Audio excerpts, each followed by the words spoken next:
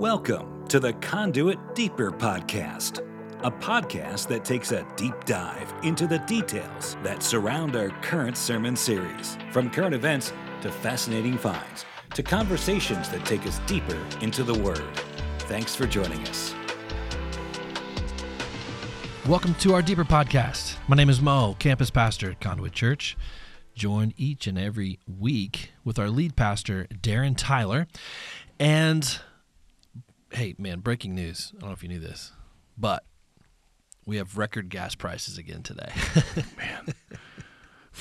Hey, we talked about this last week, but no, it came in today. 9 days in a row in which the price of gas has reached a new record. Yeah, I filled up my old truck yesterday, and $4.59 a gallon. Yeah, like for a gallon. 1 gallon. Yeah.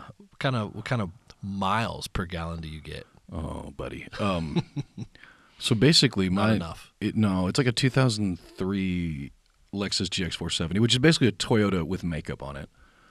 But it won't die. Like, it's got 250,000 miles. So now I'm like thinking, I just have to keep going. Like, I just see how far it can go.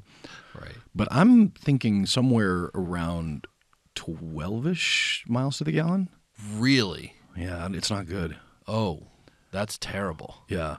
And this was before the technology that existed where it would tell you the average mile, per gallon. Right. So you really don't know. So I really don't know. I would guess it's more than that. I know it's not good. No, it's not. It's not gosh.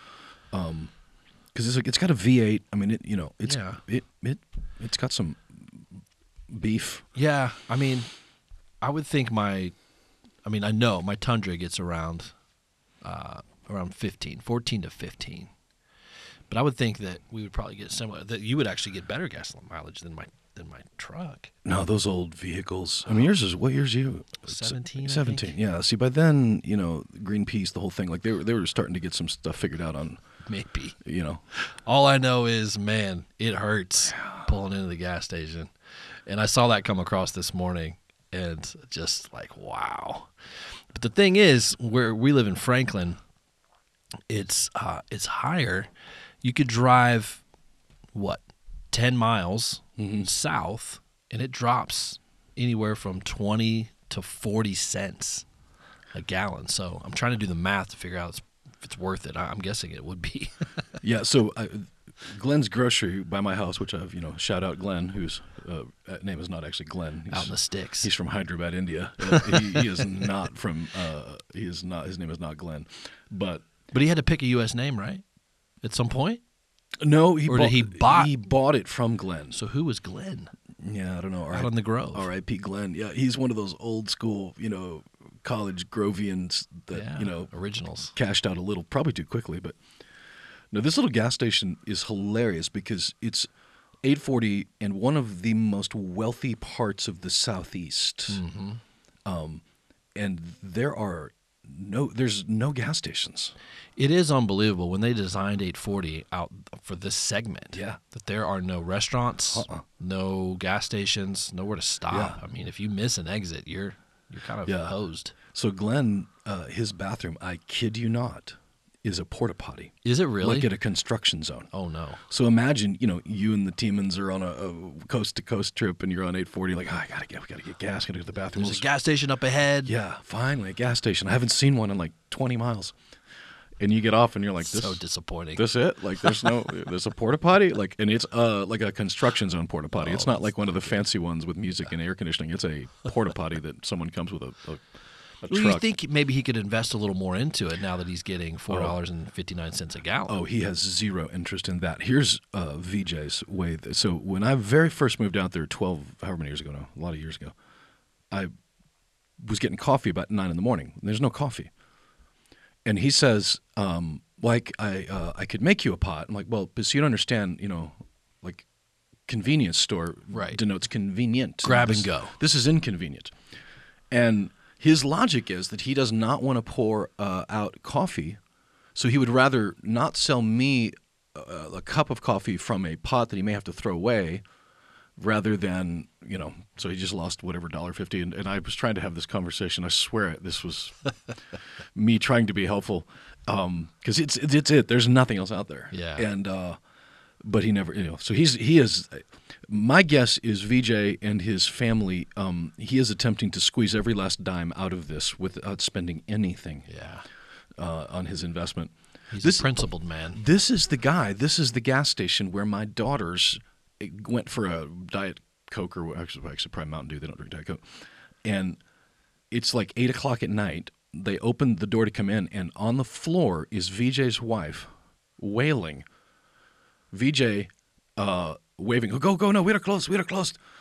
She was having a baby. Oh, my word. Okay, now I don't know if she gave birth on the floor of the gas station. All I know was the next morning I stopped in to congratulate them. Yeah, the new parents. And she's sitting behind the cash register with baby VJ ringing up biscuits and gas. I'm like, that's impressive. They run a very efficient system over there. Yeah, so based upon that information, they're not getting a bathroom. That's like, we can have a baby right by the Cheetos and the oil. Like, we don't need a bathroom. And diesel is now at a record number as well. I think it's $5.20 a gallon as well. So, and in California, official average in California is over $6. My goodness, that's the average from coast to coast in California. That happened yesterday, where it's officially the average cost of gas per gallon in California is $6, and they're saying we could get there. But it turns out, Ronald Reagan back in the 80s said that inflation is the cost of all of those free things you got in the things you thought were free. Inflation is the cost of them. Yeah, when it catches up. Yeah, like it's not that controversial, or that it's not even like this is brand new information that when you as a government print money, that it causes inflation. That's historic. Like, it's not like new. Yeah. It's not like Thomas Sowell just came up with that out of nowhere. Like, that's been around, and here we are. And that's not you can't even say that's a Republican or a Democrat thing, because it was under a Republican president that they spent trillions of dollars. Trillions. Yeah. I remember old D. Trump's name signed at the bottom of the checks that went out. And he wanted him on there, right? Yeah. And here we are. These chickens have come home to roost. Yes, they have. And oh, man. It's a challenge. So anyways, this is not the context of our entire talk today. No. But with the breaking news of 9 days in a row of record high gas, I could not let that slip by. I'll tell you where it is. The talk of our talk is, so biblically speaking, in the prophetic calendar, rapid inflation, like runaway inflation, is actually a part of Revelation eschatology. And at the time when John wrote that, I don't know that he could have possibly have known that inflation is caused by government spending money that they don't have, printing it. And it's a global inflation that he predicts, like global, not just a local one. So we are, for the first time that I'm aware of in history, at a point where a global inflation could run away. Yeah. Because governments all over the world have been printing money, not just us. Right. And so when you talk about what we're talking about right now, which is church, the purpose of church, like our plan, why we're here as a church, doing this world alone right now is just not good. It's not smart. It's not how we were meant to be. And at a time when the world is going through birth pains, as Romans calls it, we as a church have an opportunity to not cower back, to not bend over in fear, but to rise up and to move forward with it. So, gas prices, baby formula, it sounds like the intro to a dystopian movie, like the newscast that comes on like the beginning of a movie, like gas prices are at us and we're out of baby formula and war in China. But it's actually the actual news, not just a pretend news, before like aliens attack Will Smith in a movie. Like, this is our lives. And as a church family, we need each other as much as we've ever needed each other, and we need unity as much as we've ever needed unity. And we have an opportunity to do that. And I'm proud of us. I mean, as a church family, I'm golly, like I'm proud of like what our church has been a part of in the past 2 years, especially the past 12 years for sure. And looking to the future, there's just so much opportunity for us to band together and build an outpost for the kingdom of God, so that when Jesus comes, he would find us working. He didn't say, hide out until I come. He said, occupy until I come. And we are an occupying force at Conduit Church. Yeah, and you dove into that just a little bit more on this sermon series that we're in, More Than a Name, week 3 of 4. And this week was specifically, a church being a church on purpose. Yeah. And what that looks like on mission together. I know that's kind of an overused phrase. But what it can look like when everybody is doing the work of the gospel on purpose, with purpose. Yeah. It brings a lot of unity to a group of people. Yeah, I mean, the first week we talked about the churches. The church didn't need a mission, but the mission needed a church. So Jesus gave us this mission, and it was going to require a church, an ecclesia, a called-out group to get it done. And then the second week, we talked about that ecclesia is not a fortress that we're protecting. It's a force that's being deployed.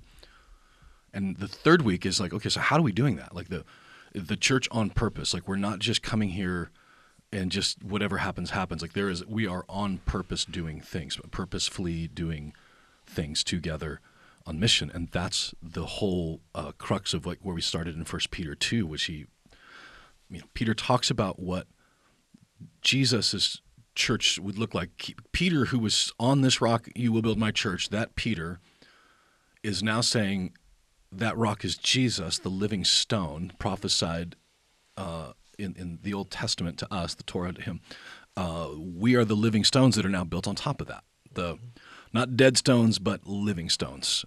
And you come to him, verse 4, 1 Peter 2, the living stone. He was rejected by humans, but chosen by God, precious to him. And you also are like living stones being built into a spiritual house. Most people's footnotes will say temple of the Holy Spirit, if you look in your margin. But to be a holy priesthood, which means we're all priests now. There's no priest that goes in and does the sacrifice and comes out and tells us whether our sins are forgiven. We're all priests because all of our sins are forgiven. We all have access to the Father like that. So on purpose, us as a church together, doing things that he's called us to do with purpose, on purpose. And our church is literally full of that. I'm gonna throw a little bomb out there. You ready?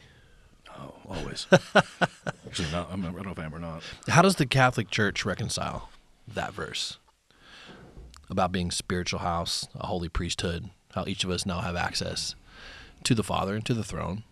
They don't operate in that way. No. And I know just enough about the Catholic Church to be dangerous, honestly. Obviously, they believe that when they say on this rock, they believe that Peter was the rock, and so Peter was the first pope in their minds. Right, So Saint that Peter all started from there. So, if in fact I don't have a Catholic Bible in front of me. One of the benefits of the Catholic Bible is you get like bonus books. True. You get extras. They buy one, get 3 or 4 free. But from their Bible, they would go to the idea that the Catholic priest is who we do go to for our forgiveness and for our and the Pope is the one that continues to speak on behalf of God. And so I from what I understand of Catholicism, they would look at the word priesthood as not they would sort of reinterpret that as not the role of a Catholic priest, but just as a people in the church. Yeah, well, I mean, there's definitely a lot of freedom that comes from understanding that each of us have access to the throne. We have access to the King, to the Father, and not just the Father or the priest down the road. Mm-hmm. We have access to our Heavenly Father. Yeah, there's a lot of freedom in that. There is, and when you think back, even actually thinking on the Catholic Church in general, there was a reason why they didn't want the Bible printed in the language that the people could read or understand. Interesting.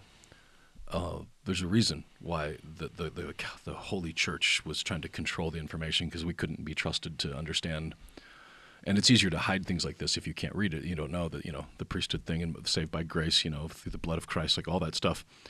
Once the people could read it, Martin Luther coming out of that, reading the Bible for the first time, the Reformation happened because people were finally reading it and going, wait a minute, they've been withholding on us. And the people, it's true, throughout history, the people who were silencing information, the people who were burning books, the people who were silencing voices, they were never the right side of history.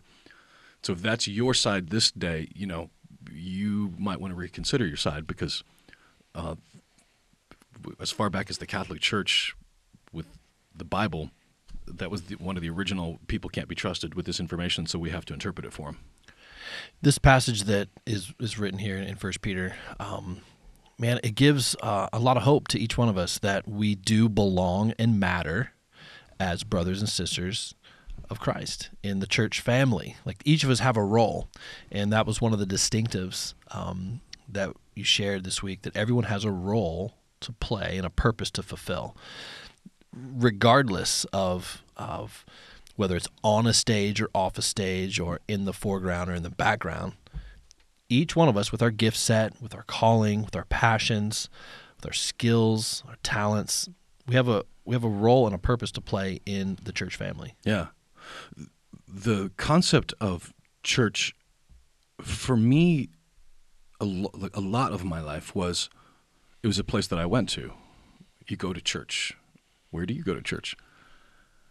Which is, it makes sense, and it's sometimes, in some ways, it's just semantics. But there's an expectation that I was going there to get something, as opposed to that it was just one meeting in a week that looked like Christianity the rest of the week. Like it was just a place where I could come, be inspired to love each other, to be inspired to good deeds, and to be motivated, and to, but then to continue to be the church throughout the week. And it does feel like it's, in some ways now, overused, where, you don't go to church, you be the church, which is true, but how? Like, how does that happen? And the answer is the Holy Spirit. Okay, you're a living stone. You are connected to another living stone, and together, this living stone, you're now creating this house of God, this temple of the Holy Spirit. Individually, yes, I'm the temple of the Holy Spirit. Paul says, know that your body is the temple. Don't, let your temple of the Holy Spirit, like, in sin with other, you're bringing Christ into that sin. So you individually are the temple of the Holy Spirit. But we together create like the house, the temple of the Holy Spirit, with each other. And when you think about the house of God, like you're part of the house of God, might be Lynn Simpson's part of the house of God, which is helping moms who have chosen life for their babies with the pregnancy center. But Lynn's not doing that alone. She's just inviting her friends to go with her. Like it wasn't like she had to start a nonprofit or a 501c3. She just started doing what God called her to do. It was a passion she had for very specific personal reasons, and invited other people to go with her to help out. And, like Lynn didn't write a check for $105,000 for the pregnancy center in April, but she encouraged others to do that. Yeah. And together, these living stones have created this part of the house of God as a place where mothers who choose life for their children, for their babies, are seen, loved, and cared for. That's it. Like we don't have to overcomplicate it, because it's not how it was. It's not supposed to be complicated. If you remember, our government came up with this phrase several years ago: see something, say something. Remember that? Oh, buddy, yeah. Putting us all on alert. If you see something wrong, you see something that's out of place, say something. Like, go tell a government official and let them handle it. Yeah. But that's not at all what. That's not at all what the gospel calls us towards. Is see something, do something. Yeah. Like go and do that thing. Don't need special permission. You don't need, to be validated. Just see it and just do it. Yeah. And we're seeing a lot of that kind of happen over the past couple of years, especially people seeing things that need to be done, maybe out of a sense of urgency or just a sense of excitement about opportunity. They're just doing it. Things are getting done for the kingdom right now, it seems like. You know what I hated about the see something, say something? is that it turned people against each other. Yeah. It was not a unifying thing. No. It was a divisional thing, a dividing thing. And to see something, say something, does not put you in the position of doing something kind and good and merciful, but it puts you in the position of being a snitch and a Nazi, and and so now you're trusting the authorities to handle this problem and fix it. So see something, say something actually means that you have no power. All you are is someone who can tell somebody who has power to do something, and that's just not the kingdom of God. Was not see something, say something. It was, Jesus saw it and did it, and now we get to do something good, not to go and punish people or to shame them, but in us doing good, 1 Peter 2:15, by doing good you will silence the talk of foolish men, not by scolding them or shaming them, but by doing good and inspiring people into that. Like we have that inside of us, the desire to do good, but we also have the desire for evil. And as Dostoevsky says, the line of good and evil does not go through groups of people. It goes through the heart of every individual. So see something, say something means you're making yourself a good person now, blaming a bad person, as opposed to a saved person enjoying the mercy that he has given us as a people of mercy. This weekend, I had we were on a walk and in our neighborhood, and there's a couple of little four-way stops in our neighborhood. Quiet, very quiet neighborhood. But there was this kid riding his four-wheeler. He just buzzing around the neighborhood, having fun, wearing his helmet, and coming to not a complete stop at a four-way, but it's just, there's no cars in our neighborhood. It's a very quiet little neighborhood. And sure enough, by the time I got back home and picked up the phone, scrolling through a few things, somebody on our Facebook group, an older woman that lives on the corner of that four-way, was just tearing up this young man for not coming to a complete stop on his four-wheeler, and then posts links to how four-wheelers are not supposed to be ridden in the city of Franklin. Just laying this kid out, and it just felt so oppressive. Yeah, and I felt so bad. I mean, that kid's never gonna see it. I mean, she's talking to no one. Yeah. But it just reminded me of some of this. It's like, trying to enforce these rules, this kind of almost this self-righteousness that's permeating in the smallest of things, such as maybe not coming to a full stop at a four-way. Yeah. Yeah. I mean, we as humans, I don't understand. Like, I don't even begin to understand, like the Facebook group of a neighborhood. Like, we first bought the house in the neighborhood we're in. We were invited into the neighborhood Facebook group, and there's a few months while we're building whatever, and months going, oh my goodness, like I'm literally about to move into like Nazi Germany in College Grove. Like they were HOA. Yeah. Oh man. But people like freelance, self-appointed. Yeah. Self-appointed, complainers about, things that are happening in the neighborhood. And, we had been on a farm, like, peeing off the back deck. Like it wasn't exactly a whole lot. It was like the Wild West out there. And I wasn't expecting to be able to come to our new neighborhood and participate in things like urinating off the back deck, but I was, not looking to. But what was weird. So here's what's weird is that's what exists on the Facebook group. But then in real life, like I didn't experience that. Like I have these really wonderful and these kind neighbors, but it just reminded me, okay, but that's us. Like the thing that social media has done is it actually has given us this mirror, this magnifying glass into humanity, that out of fear, because I'm sure. I don't know if she did this in her post, but usually when there's a young man that's driving too fast in the neighborhood or a construction worker, it's followed by someone's going to get killed. Some child is going to die. Like Oh, absolutely. Like 100%. it just escalates to the absolute worst case scenario with it. So it's not out of love; it's out of fear. Yeah. And James chapter 4 verse 1. Why do wars happen? What is it that causes you to war with each other? It's your own selfish. He says, what causes fights and quarrels among you? James 4:1. Don't they come from your desires that battle within you? Like, yes, that's where the wars come from. I'm battling with you. I've got this battle within me, and you just happen to be the collateral damage of the battle inside my heart. Your desire, You desire but do not have, so you kill. You covet but you cannot get what you want, so you quarrel and fight. But you do not have because you do not ask God.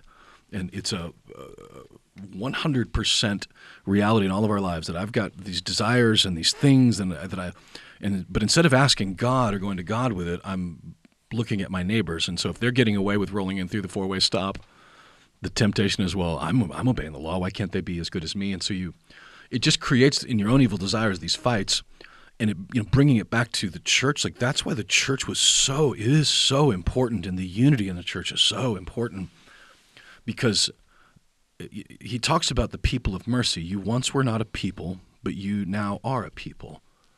The people of God. You once didn't have mercy, but now you have mercy. Chapter 2.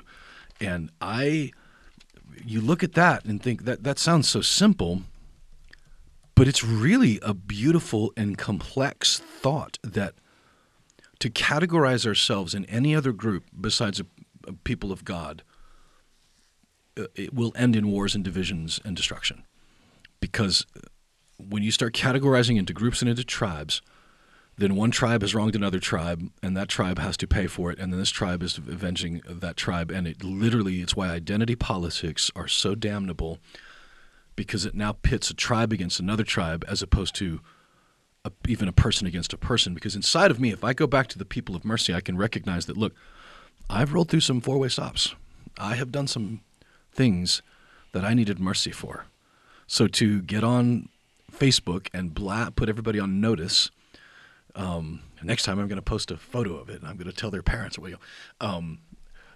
That's not a people of mercy. That is a people of revenge and anger and fear, and of course that is so banal and so microscopic as to seem inconsequential, but it's just the core of who we are. And when it plays out across life, and for sure what we saw in the last 2 years was how people could categorize each other into groups like out of nowhere. Yeah. 2 years ago, there was no such thing as masked or non-masked people. There wasn't even a conversation, and suddenly now that's a conversation. Now there's the group.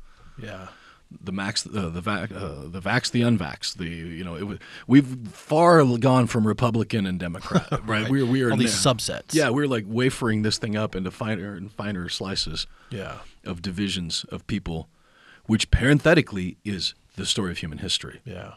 The problem in a place like Iraq is it's not just as simple as Shia versus Sunni that is in there. But inside of Shia and Sunni, there are subsects of it, and then there are tribes in it. And so if you remember, even when we were fighting ISIS as America in Syria and in Iraq, we were actually fighting beside Iran. Yeah. Because they were against that. And then as soon as ISIS was pushed back, Iran started firing on us again. It's literally like when you start in these tribes, inside of the tribes, you can't just go in there and say democracy is the solution. Because the tribes are still fighting each other. There is no such thing as a common good of the people when you're thinking about a nation, especially on a globe, but it's like literally inside of us, your evil desires is what is going to drive it. And so when Jesus comes back to us and says, if you try to divide yourself by anything other than those who are forgiven and those who I want to forgive, you're going to continue to war and to battle with each other. And those of us that are forgiven and celebrate that and live a life of that, that should be then what we're compelled to do, to forgive, right? So you talk about being a people of mercy. If you look up mercy on the dictionary, it comes up with 3 definitions, which I find interesting, actually. One is compassion or forbearance shown especially to an offender or to one subject to one's power. So that's the first definition of mercy, to show compassion to an offender, which would be us in that story, right? We were the offender, so we've been shown compassion. And then there's the other one, a blessing that is an act of divine favor, compassion. And then the third is compassionate treatment to those in distress. Yeah. So it's driven by compassion, really. So a church, a people of mercy, would be those that kind of reflect the same mercy that we've been given through compassion. Yeah, the old theologian's statement as far as grace versus mercy, grace is not getting is getting what you didn't deserve, and mercy is not getting what you do deserve. Or I might have that backwards, actually. But I deserve hell. I deserve punishment, and I didn't get that. Right. God had mercy. Mercy, yeah. On me. Newsboys wrote a song about that, don't you remember, on the Going Public record. For those that follow Christian music, that do listen to our podcast, they'll appreciate that nugget. What year was that? You probably know what season it came out. Going Public, I think it was 95 or 96. Would be my guess. Here's why that's embarrassing. That would have been the years that I was at Vanguard Entertainment and we were representing the Newsboys. Yeah. Scott Huey was their agent. Was that when they did the pup tent tour? Do you remember that? The big inflatable parking lot tent? God bless Dave Wagner. I don't know if he was working with the Newsboys yet, but the cockamamie schemes that band has come up with on their tours, like somebody actually has to do that stuff. It was released in 94. I was off a year. My apologies. But yeah, they had this song called what was it? Real Good Thing. It was all about mercy and grace, and they used the same line. Just when you get what you don't deserve, it's a real good thing. It was a really big song for them, the Newsboys. Was John James still the lead singer? He was. Do you remember when he wasn't? I do. Before John James? No. I remember after. One day he just wasn't the lead singer. Oh, that's right. Yeah. That was the late '90s. What album would that have been? Take Me to Your Leader was his last record. It was 96 or 7. Yeah. They did a ticketed concert at Cynthia Woods Pavilion in Houston, Texas. I remember this so vividly. At the time, it was the largest ticketed Christian concert. It was like some record they had set. Like Carmen had the largest one, but he wasn't selling tickets. And John just wasn't there. To my remembrance, there was no formal announcement. We should get Dave Wagner on the phone. There was no formal announcement. It just suddenly, Peter, who at that point had it looked like baby chicken yellow hair. He was kind of frumpy, and literally then the next day he was in shape. He was wearing dark eye makeup, shaved head, and was the lead singer of the Newsboys. And it was like nobody noticed. Didn't skip a beat. It was unbelievable. It was like Australian profiling maybe, because he's Australian. They all look the same. They all sound the same. I don't know. But it was like I'm watching it going, oh my gosh, this is going to be huge. Nobody noticed.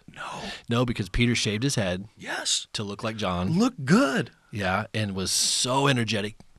Gets out from behind the drums. Duncan, who was playing percussion. Yeah, that's right. He was like the court jester or something. Yep. It played percussion. It moves over to the drums.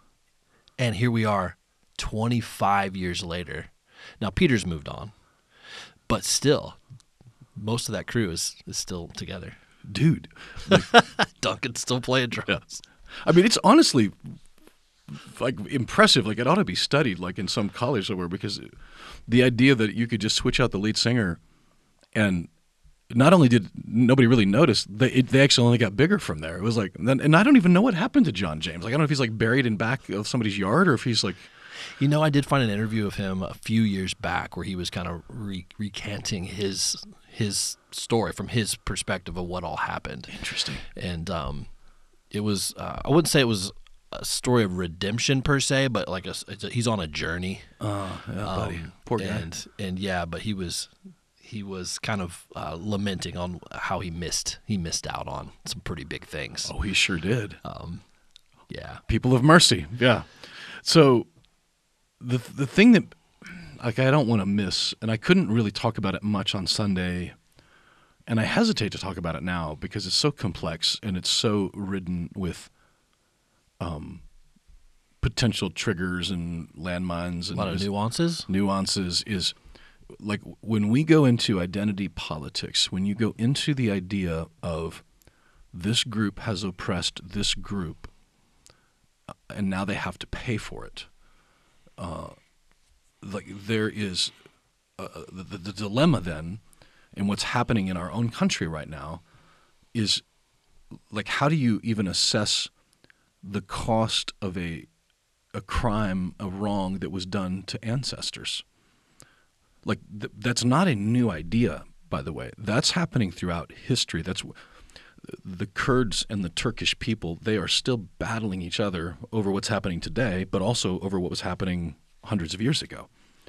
The tribes within North Africa still battle against each other because of wrongs done from their generations. And so the reason why a people of mercy is so important is that at some point you're trying to punish somebody for a sin, make them pay for a crime that even if they didn't commit it, they're now paying for it. And like when they're monetizing it, it wasn't a crime that cost money, so how do you even begin to assign who gets the money and how much it is and where does it go? And it looks good on paper, and in real life it will descend into destruction. And so, what happened in Buffalo, New York last week, a guy that was not a people of mercy, and he had perceived crimes against him. And so he was going to go and make them pay for it. That's what happened in L.A. with a Chinese man that walked into a church and shot Taiwanese people, the Chinese guy, because of crimes supposedly committed against, and maybe were committed against. Both of those are egregiously extreme examples of what happens when you are trying to punish somebody for supposed crimes against you. Or actual crimes against you. The thing that this guy in New York had was that the stuff that he was cooking up in his head had not actually happened to him. A lot of people of color in our country, black people especially, have experienced things from that have been racially motivated, that have been embedded into things that have happened to them, and it's awful and it's reprehensible. And so, what do you do about it? Because what critical race theory has told us, what identity politics before that have told us, is we figure out which group is the oppressor, figure out which group is the oppressed, and then we punish the oppressor, and the oppressor has to pay the oppressed. In perpetuity? There is no end. Yeah. Where do you draw the line? Yeah. Like, when does it start? Like, when is enough? When has enough been paid back? How much? Yeah. Have they given any parameters to some of these conversations? No, because there are no parameters. Because there's nobody in charge of it. Like, nobody gets to say when it's enough. Nobody gets to say how much is enough, and how do you even dole it out to families? How do you? Yeah, I mean, we talked a little bit about this before we started recording, but it's reminiscent of what happened in 9/11, Mm-hmm. and when they had to pay out, when the government decided to pay out to those that were killed in the attack. Yeah.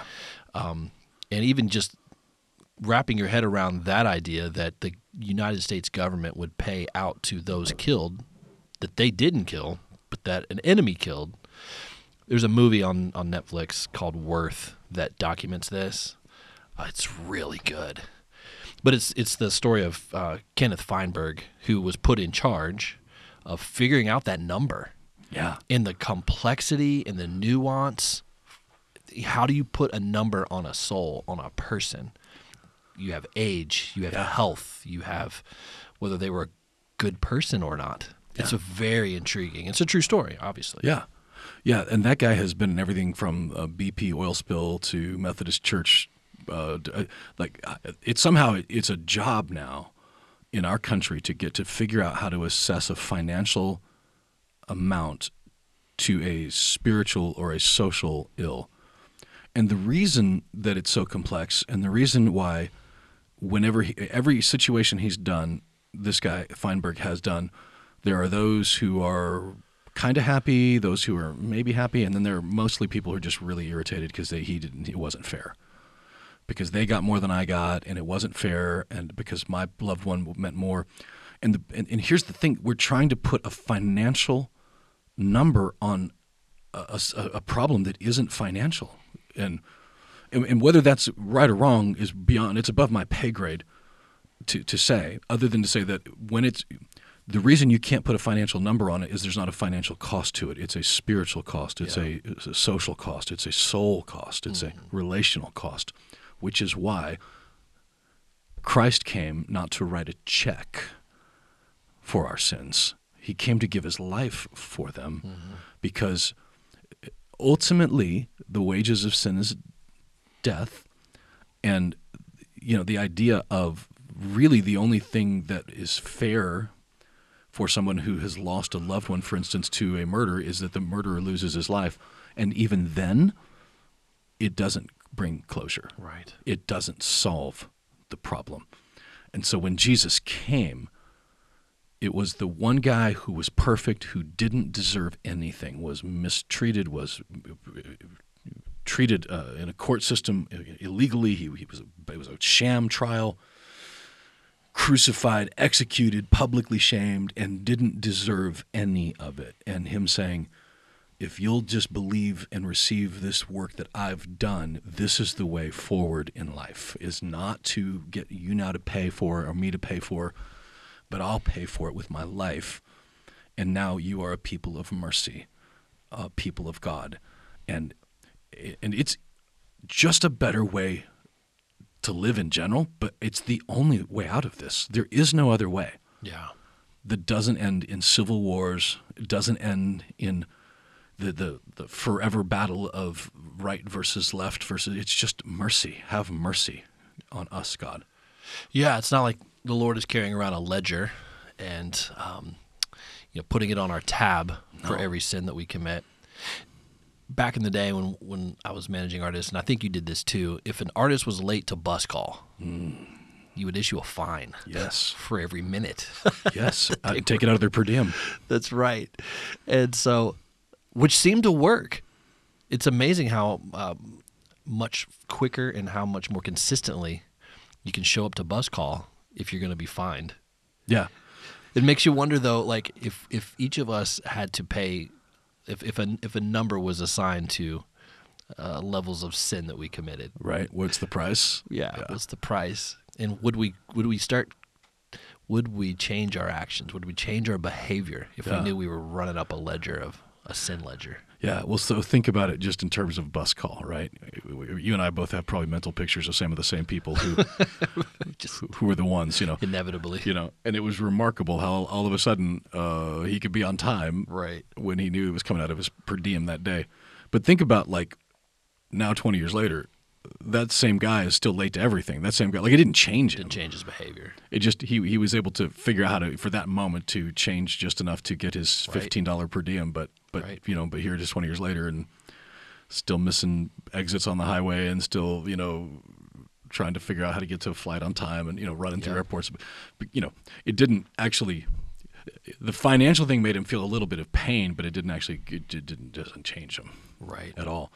And it's, it's nihilistic in some ways, but the view of us trying to solve this sin problem without Jesus is always going to end badly, because it's literally the only option that someone could come and pay for my sins. Because, back to the simplicity of the Facebook group, there are people that drive through the neighborhood that I'm like, "Gummit, man, I need you to slow down, bro." Riding my tail, into my, but honest to goodness, I've done that. Sure. Right? Like, I have done that. So I wanted mercy for me and justice for them. And that's all of us. Every one of us. I need mercy because I have treated people poorly. I mean, I was, I don't know how you were when you were, but I was I was picked on as a kid, like bullied. And and by the way, later in life, I learned that, and I'm learning it now because I'm actually seeing some of my friends who I graduated with, who now live in the town that they still live in the town I lived in. Their kids are now graduating from the high school that I graduated from. Wow, yeah. And I'm realizing, my parents graduated from that school, and if they had Facebook back in the 80s, they would probably have thought the same thing, like, but some of those things that were set up in that little town, as far as who was popular and who wasn't, and who was wealthy and who wasn't, were set in place long before 1971 when I was born. They were set in place by my parents and my parents' parents because they had been around and they all went to school with each other. So I didn't even know it, but I'm already in this system that, but at some point I look back and I don't feel the bitterness against the guys that, we would fight or bully or whatever, because at some point you just have to let it go. Sure. And I don't remember who said it, but the best revenge is living well. Yeah. So if you're looking for revenge, which is not a good motivation, go do something good with your life, Right. But Jesus says here in 1 Peter 2, the Bible tells us that it's not the revenge, but it's just that's how you shut this whole thing up, is just do good. And by the way, he's talking to that specifically in the context of people who were powerless, being abused by people in power, the persecuted Christians being treated by the government in a way that they couldn't. And there was no peaceful protesting, there was no voting, none of that was even an option for them. So he's like, okay, this is your situation. You can't change it. So here's your thing. Don't go get revenge on them. Don't try to punish them. But your best option right now is to suffer well. And if you suffer well, knowing that Jesus himself suffered in that same way, that you will then be able to preach the gospel by doing something, by living good. Because he actually says, any of you can just, under good treatment can do good, but who among you under bad treatment can rise up and be, this loving person? It's what Jesus people can be. And, our delicate dance in our modern world is that we actually have this exact opposite government where we are it's a representative government. So technically they work for us, and technically we are the government. So we do have a voice. So we can speak up. We get to speak up. We have the opportunity to go into government to work, to go into schools to work. We have those opportunities here. But the delicate dance is that we can't do that in a way now, and now that we're there, we're going to punish those. We're doing this out of revenge toward those. That's just not the motivation that's going to get us anywhere, because that puts us literally in the same game, just on another side of the fence of trying to get revenge in a world that needs mercy. When you were in middle school and high school, did you say were you bullied or the bully? Oh, bullied. Okay, yeah. My 7th grade year, I think it was, I got stuffed into a locker. Did I ever tell you that? Were you? Oh, I got. Did you fit? Yeah, they found a way to get me in there. I just recalled that. I hadn't thought about that in probably 30 years. But yeah, I just remember that deeply repressed memory of middle school. Right. But yeah, I got hustled up and pushed into a locker. So I would have envisioned you as a tall kid, because you're tall now. Like you, I hadn't really hit my growth spurt. So like the school I went to back then, it was grades 7, 8, and 9, and then high school was 10, 11, 12, and so I'm a 7th grader barely, and the 9th graders, just kind of came by and saw just shoved you in there, rallied me up, pushed me. Now, did you guys? So we fought. Did you guys fight? Like we fought. No. Fought. I mean, there were fights, but I never was. I wasn't. I was too afraid of what would happen when I got home. Oh, interesting. If I was to throw a punch. Yeah. So that's not how it was in Nebraska. Like no, you were every man for himself. For sure. Like, and it was. I mean, I if I were just off the top of my head, I could probably think of 7 to actually maybe 10 like fights that I was in. Like, what was your record? Were you undefeated? Oh no, I was definitely defeated because Travis Shanerock. No. What was his name? Oh, we're calling names now. Rothschild. It was a Rothschild kid. Of course it was. I threw a punch at him, and it did. Oh, that's true. Rothschild. That's funny. And it ended really poorly for me. He was like 3 years older than me, and but I don't know. It was like we just were fighters. I don't know. I look at it now, going, I don't know that was so normal, but it just felt normal that we were. You just get into scraps, and I got in 7th grade or 8th grade. I got in a whole bunch of trouble because I broke Joe Ordick's glasses because I punched him in the lunch line. I want to say that he had it coming. He did. I can't remember though. I feel like I took the first swing, which is not a good way to do that. No, but that's what's beautiful. Is like now, all these years later, we've learned to be people of mercy, compassion. Yeah. I haven't been in a fight in a long time. That's right. A couple of moments in Guatemala and Haiti, but not like not around here. Like I've never thrown a punch at anybody here. Like I'm a lover, not a fighter. Like I don't want to fight. When I was in, I was a junior in high school, and I was in love with Mary Yelm, and she lived in Hebron, Nebraska, and Hebron was the arch nemesis of us in football, and okay. And so I had done the inexcusable where I was dating across high school rivals. Yeah, enemy lines. 45 minutes away, yeah.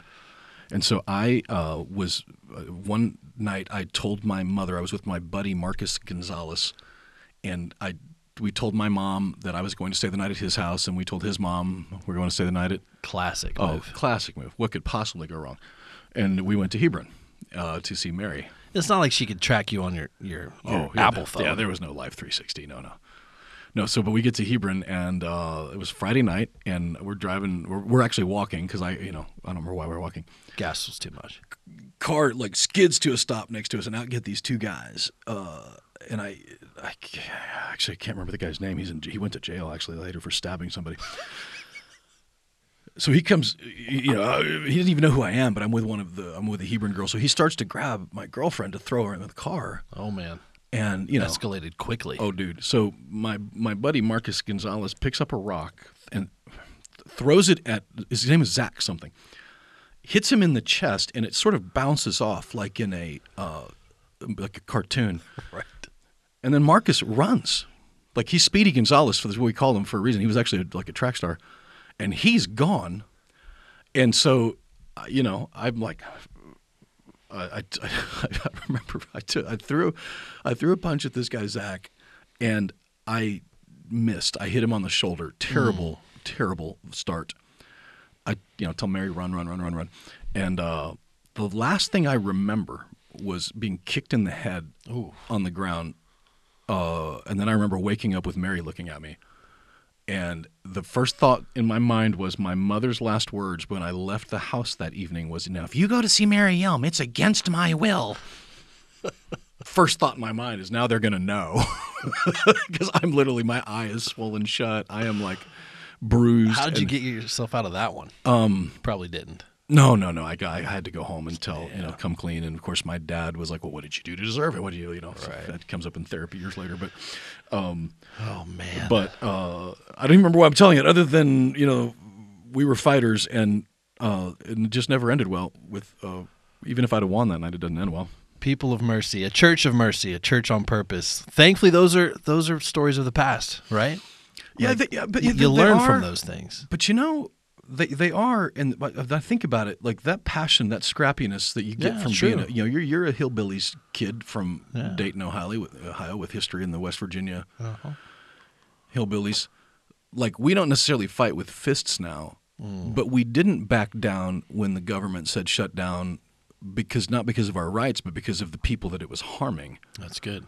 It's true. We don't back down to be kind. Like we went forward. We doubled our efforts, tripled our efforts with it. Yeah. And so there is a thing where you can be a people of mercy by protecting those who are in need of protection as well. So when we are sending money to Haiti or Africa, or wherever, like even in our own cities here with addicts, like we are fighting a fight, having mercy on somebody who is not being shown mercy through really bad government policies, through oppression of government forces or liberal media elites, whatever, that are, we will fight that stuff. Maybe not with fists, but we will not back down, because it's not merciful to let someone else get, crushed by an act of injustice. As we wrap this up, just want to encourage those that are listening to find ways to show mercy this week. That's probably easier said than done, but I think it behooves us to take some inventory and look around and look for ways, find ways that we can show compassion and mercy on those, starting with those closest to us, maybe even in our own household, and see how that spills over, see how that plays out in the long term. And especially as living stones, if we're all doing that, if we all have the mindset of compassion and mercy individually, when we come together here in the church, as a church body, man, you can see how much we can get done for the kingdom, how much ground we can take back when we're all in unity. It's a powerful thing. Yeah, when you get to a place like Uganda, so I'm going back in July, like when we say take back ground for the kingdom, we're not going in there with swords and guns. We're going in there with a well, with a school, with a clinic. Doing good. Yeah.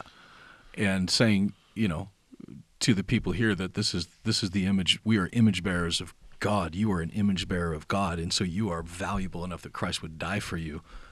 So an act of mercy there is your government is oppressing you. Your government is for sure not helping you, but Jesus got the attention of this white kid from Nebraska to get all the way over here, not because I'm noble, but because God is good. And verse 15, just one more reminder, for it is God's will, chapter 2:15, that by doing good you should silence the ignorant talk of foolish people. That's right. Now it goes on to say this, and I guess we'll have to pick this up another time. Live as free people, but do not use your freedom as a cover-up for evil. Live as God's slaves. Show proper respect to everyone. Love the family of believers. Fear God and honor the emperor. Yeah. And the point I guess I can make real quickly is that fear God, honor the emperor. Is there going to be rules that the emperor puts in place that we honor? But if those rules oppose God, we fear God. So God wins. When the emperor's rules go against God's, we fear God, but we honor the emperor. So if the emperor makes a rule that goes against God's laws, we do not obey the emperor because I'm not afraid of him. Yeah. My fear is of God. It's good. Really good reminder. And again, thankful for this series as we kind of calibrate what it looks like to be a church on mission, with a vision, on purpose. And next week we're going to wrap up this series as we kind of talk about what church culture looks like, with values in place that act as guardrails for us to keep us out of the ditches. And so we're going to wrap that up next week. And again, if maybe you're just catching up on this podcast, maybe you're new to the podcast, we have about a year's worth for you to scroll down and listen to. I would love to have you get caught up on that from our deeper podcast, and then also, obviously, our teaching series over this past year as well. ConduitChurch.com. You can follow us there and catch up on all the latest. We look forward to seeing you next week.